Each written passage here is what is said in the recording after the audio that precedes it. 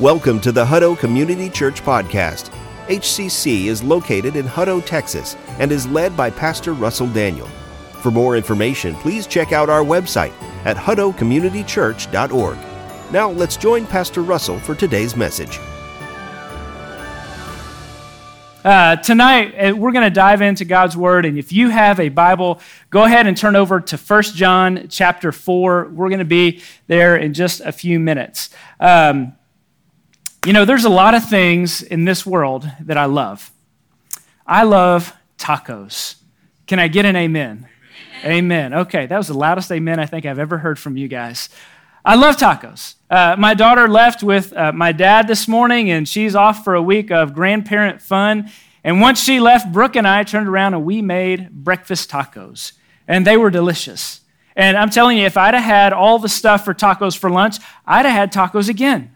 And, if we were having tacos tonight, that would be great with me because I love tacos. I love salsa. I might love the salsa that goes on the taco more than I love the actual taco itself. But, there's a lot of things in this world that I love. I love cowboy boots. You notice that I wear a pair of cowboy boots every week. They're durable. I think they look nice. I love cowboy boots. I love the Dallas Cowboys. I'm going to watch them tomorrow, and hopefully they'll roll over the New York Giants and get to 10 wins this year. I love the Texas Longhorns. I love football in general. I love college football. I love the spirit of the game with the bands and everything that goes into college football. But you know what else? I love my wife. I really love her. I love being around her. I love spending time with her. When she's away and not there, when I go to bed at night, I miss her. I don't sleep as well when she is not present. But I love my daughter, Haley. She's adorable. But I also love the fact that she is spending the next week with her grandparents. Amen? Yeah, we love a lot of things in our society. We love our homes, don't we? Most of you have worked really hard to create a home that you enjoy, that you love spending time in, and that works for your family. We love our cars. We love our trucks, don't we? Some of you guys, I know we love our trucks, and they're great. And, our cars are efficient, and sometimes they're comfortable. Some are luxurious, and they have all these cool little gadgets. They get fancier every year. We love so many things in our world that the word love in so many ways has lost its meaning. And so tonight, as we're going to look at God's Word, and we're going to try to figure out what it means to love God. Does it mean that we just show up at church on Sunday? Or does it mean that we are just kind to the people who are around us? I think that the Lord has a lot to show us about love tonight. So go with me to 1 John chapter 4, in verse 9, and if you have your handout, the first thing that we're going to look at tonight is that love is made visible. Love is made visible. 1 John chapter 4, verse 9. In this, the love of God was made manifest among us, that God sent his only Son into the world so that we might live through him. All right, let's stop right there for a minute. In this, the love of God was made manifest. So the first thing that we have to understand tonight is that God is love. And in the Holy Trinity, God the Father, God the Son, God the Holy Spirit, there is love among the Godhead. The Father loves the Son and the Spirit. The Spirit loves the Father. The Son loves the Father and the Spirit loves the Son and the Father. They love one another. Before the world existed, there was love because God is love. Now, our best version of love is very, very, very tainted. Is it not? You think about the person that you love the most, right? Probably your spouse, or perhaps your kids, or maybe you've got a best friend that you just really, really, really love. And you think about, even though you love them so much, you are capable of being a real jerk to that person. right? Like it just takes the wrong look or the wrong word said in the wrong tone that all of a sudden you are angry at one another. I'm telling you, Haley can push my buttons like no other. And all she has to do is say no and run the other way, and I just get so frustrated with her. And she's 3 years old. If you haven't met her, she's not here tonight. But man, like last night, we were trying to get in the car and leaving a restaurant, and she's kind of down at the end, and she just looks at me. And I know that look. And it's so frustrating because on the one hand, you just want her to get in the car, and on the other hand, she's playing, and she takes off in a dead sprint around the other side of the restaurant. And so who has to go chase her? I do, right? And then we have to have a conversation about not running away. And so when it comes to love, our best version of love is not very good. But God's love is not tainted by the sin that we carry. God made love visible. Now, how many of you have been reading the Max Lucado devotional that we handed out at the beginning of December? Okay, we have some. Okay, great. This is good. All right, so in the fullness of time, God the Son, Jesus, came to earth. He took on frail human flesh in order to make love visible, right? Now, in that devotional, day 2, I believe it is, Max Lucado gives the example of taking on squirrel flesh. Okay, here's what I mean. God the Son, Jesus, lives at the right hand of the Father in the glorious place that we call heaven. To come to this earth and to take on our frail human flesh would be like you or me looking at a squirrel and saying, you know what? I want to save all the squirrels in the world. And I'm going to become a squirrel so that I can save them all. Now, this example was really special to me for a couple of reasons. Now, my wife, Brooke, outside of her office, there is a ginormous pecan tree. And in that pecan tree, there is an angry old man in the form of a squirrel. I'm telling you, he is vicious. And he sits in that tree, and he just barks and barks and barks and barks. And it doesn't matter if there's one of the cats is sitting on the porch, or if the dogs are walking out, or if Brooke goes to get the mail at the mailbox. That squirrel has made it his life mission to sit there, to watch that office, and to bark at anything that moves outside of that office. And when another squirrel comes and climbs up that tree, I'm telling you, you better get ready because those squirrels go up and down and all over the place. Now, you could not pay me enough money in the world to become a squirrel. I don't really care for squirrels. I don't think they're that cute. In fact, I think they look like a giant rat with fur. They are not cute animals. They're vicious. I mean, look at one up close. You look at it, you're like, no, that is not a squirrel. That is a rat. And so I think it was just a perfect example, right? Like there's just nothing I would do to become a squirrel. And it's hard to imagine Jesus leaving the glory of heaven to take on our flesh because of his great love for you and for me. Jesus, in his birth, made love visible. I was reminded of Philippians 2, 5, 6, and 7. It says this, it says, have this mind among yourselves, which is yours in Christ Jesus, who though he was in the form of God, did not count equality with God as a thing to be grasped, but he emptied himself, taking the very form of a servant, being born in the likeness of men. Jesus took on flesh. And when he grew up and when he dwelt among us, he made love visible in all that he did, in all that he taught, in the miracles that he did, and how he displayed perfect love to those around him. You think about the night that he was betrayed before he went to the cross. What did he do in that upper room? He undressed himself, and he literally took the form of a servant, wrapped a towel around his waist, got down on his knees, and he washed the disciples' filthy feet and said, this is love. You go and do likewise. But not only does Jesus make love visible, Jesus defines love for us. So we're going to see love defined. Number 2, if you're following along. Go back and look at 1 John 4:10.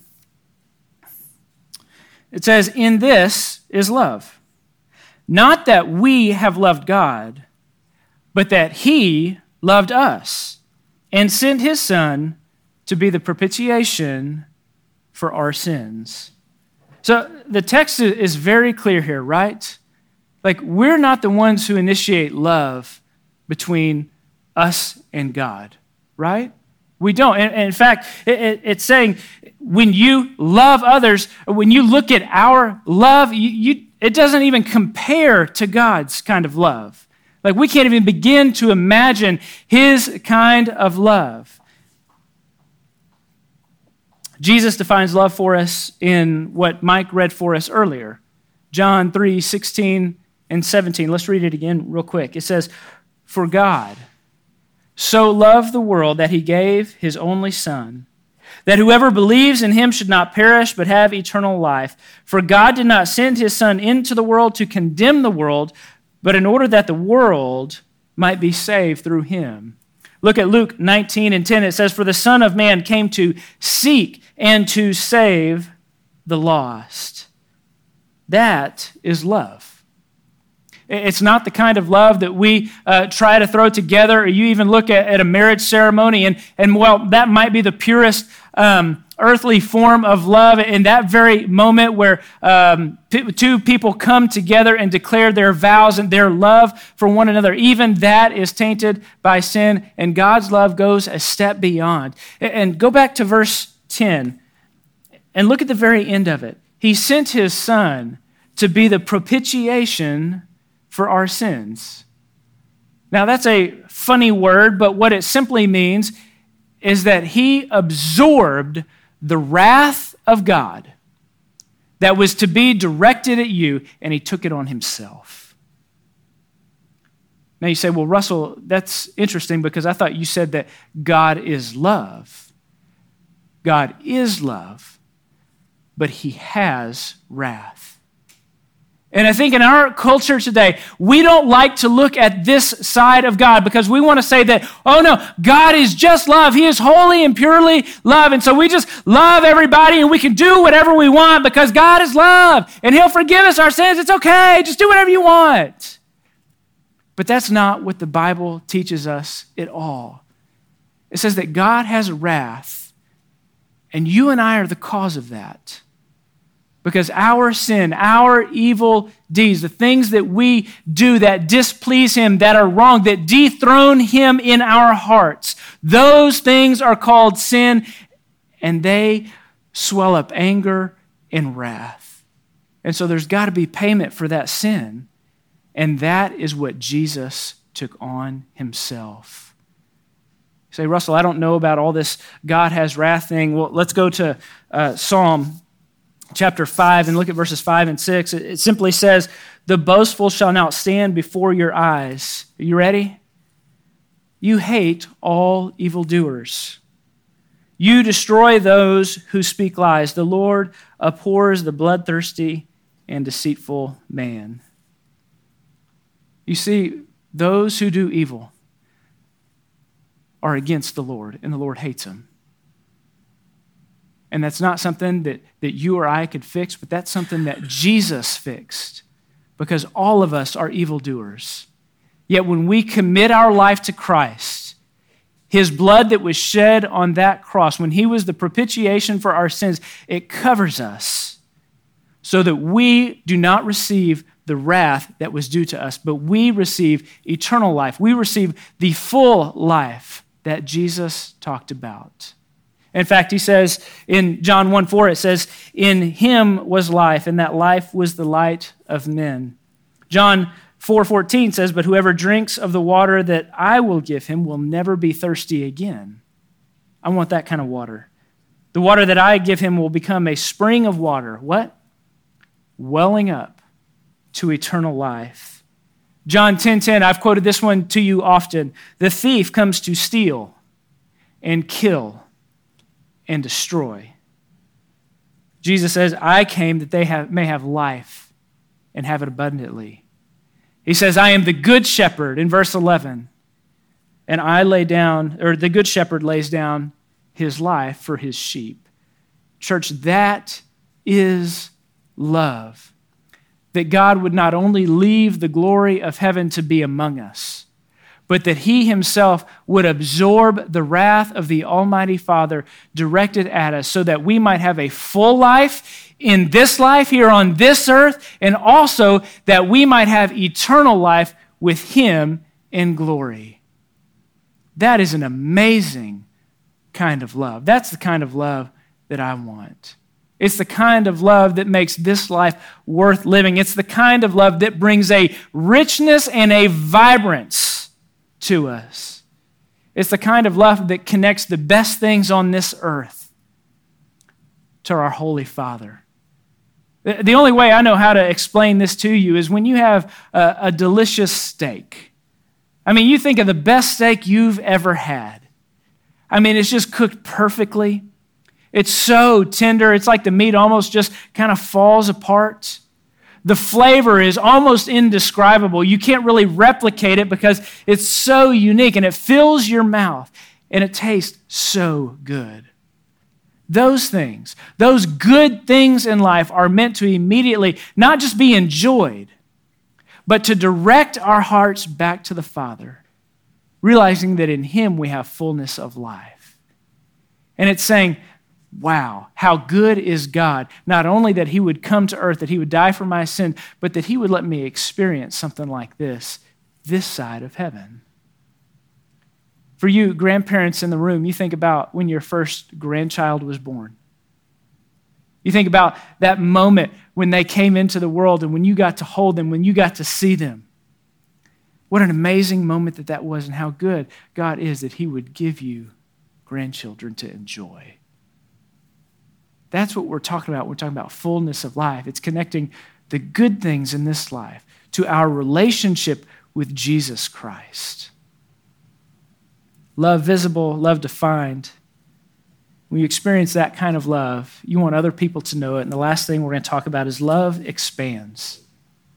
Go back up to verse 7 in 1 John chapter 4. He says, "Beloved, let us love one another. For love is from God, and whoever loves has been born of God and knows God. Anyone who does not love does not know God, because God is love." Church family, if you don't love others, if there's not that place in your heart where you can love other people, you simply haven't met Jesus yet. Because love is from him. You say, okay, well, that's good, Pastor. So, love God, love people, wrap it up so we can eat. Hold on. How are we going to love other people? It's kind of a hard concept to put our hands on, especially when the word love has so many different meanings. But I want to encourage you in two areas specifically. Number one, I'm going to encourage you to pray for other people. It was one of the very last things that Jesus did before he went to the cross. He prayed for his disciples. Prayed that, John 17:18, he says, "As you sent me into the world, so I send them." He prays that they would go and that they would be an example. Earlier in the Gospel of John, he says, hey, this is how people will know that you are my disciples, by your love for one another. Pray for other people. We're approaching the end of a year. We're about to walk into a new year. And I know some of you are thinking about maybe New Year's resolutions or maybe some goals that you want to achieve in the next year. And I just want to challenge you. As we walk forward into 2022, may it be a year of prayer for you and for your family. That you would take every opportunity and that you would pray for others. You walking into a meeting, pray for the people who are in that meeting.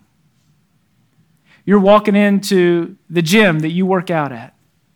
Pray for the people who are around you. Pray for an opportunity to share the gospel with them. You wake up in the morning and you're grumpy. Pray. You wake up in the morning and you're happy and excited to be alive. Pray. You're walking into a classroom for the very first time. Pray. Pray. Church, I'll be honest that prayer, there's a lot of things that keep us from prayer. We were in our men's group this week and just talking about, we were talking about marriage, but the conversation kind of deviated to prayer for a few moments, and we talked about our struggle to pray. It's hard. And I believe it's Thomas Goodwin, one of the Puritans, said, it's almost like we have an allergic reaction to prayer. Like there's something in our flesh that draws near to that moment of prayer, to interacting with the Lord, and it's like, oh, wait, I got to go do this over here. I've got something else that I've got to get done. And it keeps us from prayer. He goes on to say, I want to read this to you. There is a force in our minds resisting prayer like a solid barrier which must be broken. This force seizes on any and all of these good and bad excuses of the flesh and reinforces them in order to discourage us from praying. How many of you have prayed for something earnestly, diligently, consistently, and it hasn't happened? Man, the enemy is going to seep into your mind and say, see, I told you prayer didn't work. I told you shouldn't be praying for something like that. And it begins to reinforce in your mind that prayer is useless. God doesn't hear my prayers. My prayers aren't getting above the ceiling. And it keeps us from entering into prayer. He goes on to say that the enemy does this because he knows that even our weakest and our poorest prayers have the power to move heaven and earth. Church, I want you to remember that. Like, you can pray. You don't have to be a theologian. You don't have to have the right language. You don't even have to have the right words to be able to pray. But when you do, you're communicating with our Almighty Father who's in heaven, who has all the power to do all things. Pray. Even if it's all you can do just to muster up some words. Pray. Let us be a people of prayer. Second thing on your application, how we love people well. Be hospitable. Be hospitable.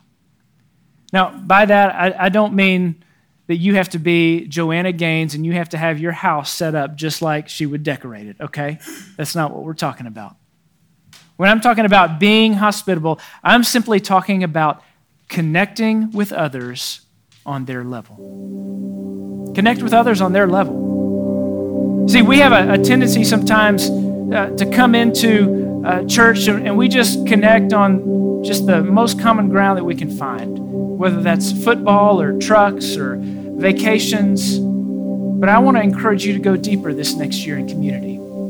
Community is one of our values. It's one of the things that we really believe is important and that God has called us to. And in this next year, I want you to try to go deep, that you would connect with other people on a level at which they can share their heart with you. That you would get beyond just the basic how you doing conversation and that you would go deep with people. And some of you are saying, oh, not me. I ain't doing that. Ain't no way I'm doing that. And you're worried about what others would think or others would say about who you are, what you've done, or where you've been in your life. And I'm just here to tell you that's not love. And nobody in this church is going to say anything about you, is going to make fun of what you've done or where you've been in this life. And so, church, I want to encourage you. Let us begin to set a firm foundation of community in our body,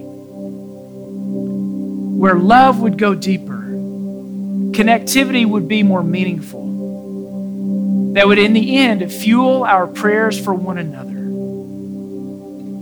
I'll leave you with one last quote. This is from Richard Lovelace.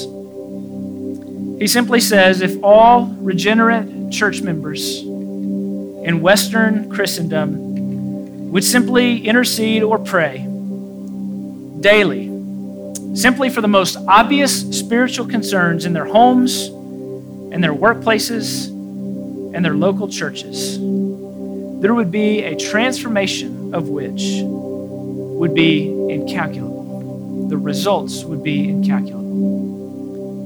And church, I really believe that in my heart.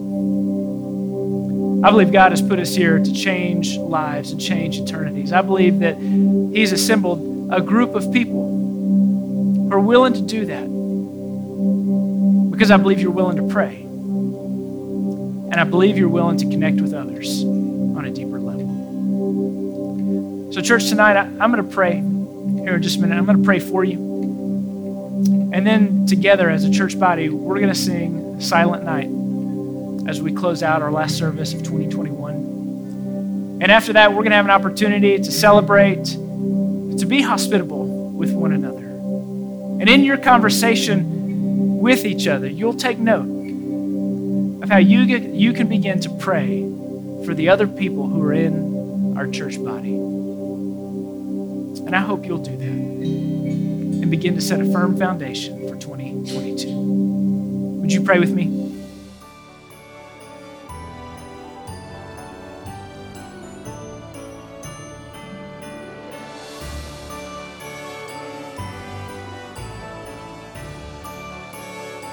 Thank you for joining us. If you enjoyed today's podcast, you can subscribe, share it with your friends, or visit our website at huddocommunitychurch.org. Thanks again for listening, and God bless.